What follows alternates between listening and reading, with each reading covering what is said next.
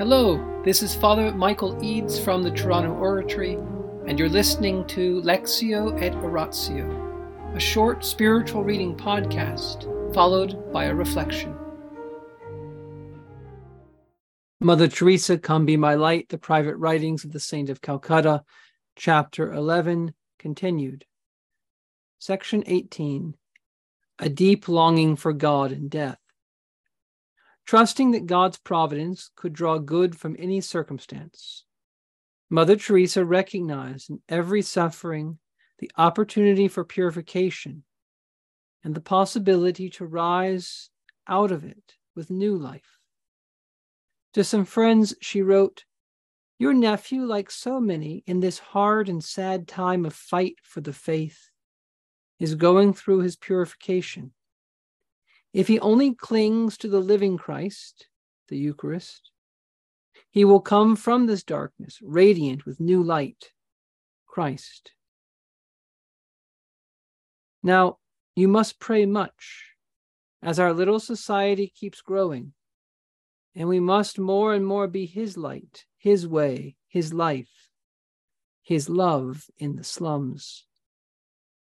She appreciated the opportunities to speak with Father Nooner, yet she had no new insights to offer him, except her ever stronger determination to go ahead, independent of the cost. I was grateful to God for giving me the chance of speaking to you, as I really feel much better. I know he will never break his promise if I keep my word to him. I want to love him as he has never been loved before, with a tender, personal, intimate love. Pray for me. As her love for God was becoming more ardent, the pain of being separated from him was becoming sharper. In this constant strain, she felt the need for God and for human support. She reminded Bishop Piccacci, "It is so unlike you not to write for Christmas, also not to answer letters. Maybe you were not in Jamshedpur when my letters came. I do hope you will be coming to Calcutta, and then I will be able to have a good talk. I have such a deep longing for God and death. Pray for me, that I may use the joy of the Lord as my strength."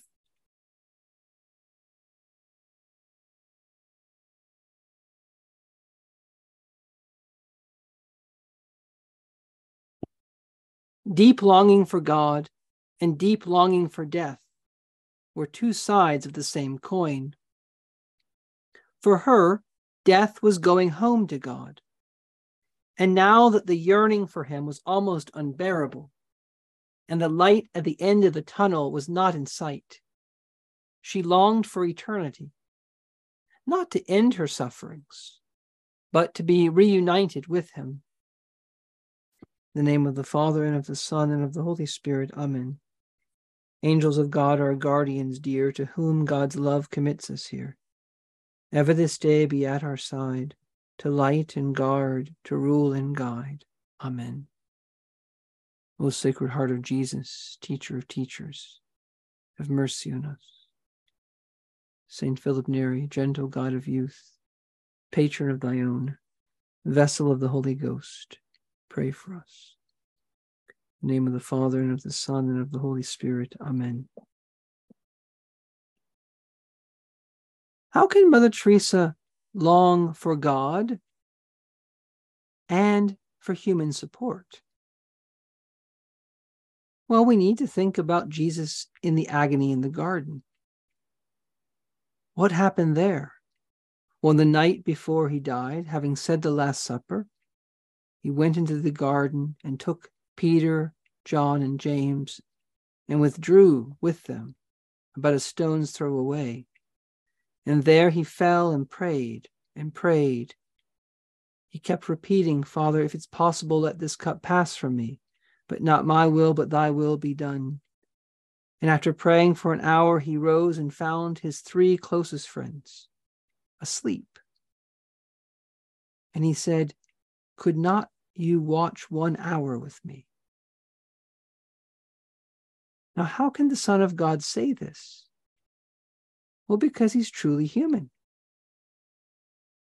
And human beings are made for relationship. Human beings are made for friendship. Human beings are made to be understood by other people and to communicate with other people. And we feel this need. Ultimately, it's because human beings were made by God for the mystical body of Christ, and we truly are united to each other. We truly have a fulfillment of this social nature that we have. And Christ willed to feel what human beings feel. So when we read that Mother Teresa was wanting to hear back from Bishop Picacci, when we read that she felt the need for human support, this is a good thing. It's a sign that she's truly human. And remember, grace builds on nature and perfects it. And we're never going to become saints if we try to pretend like we're not human beings.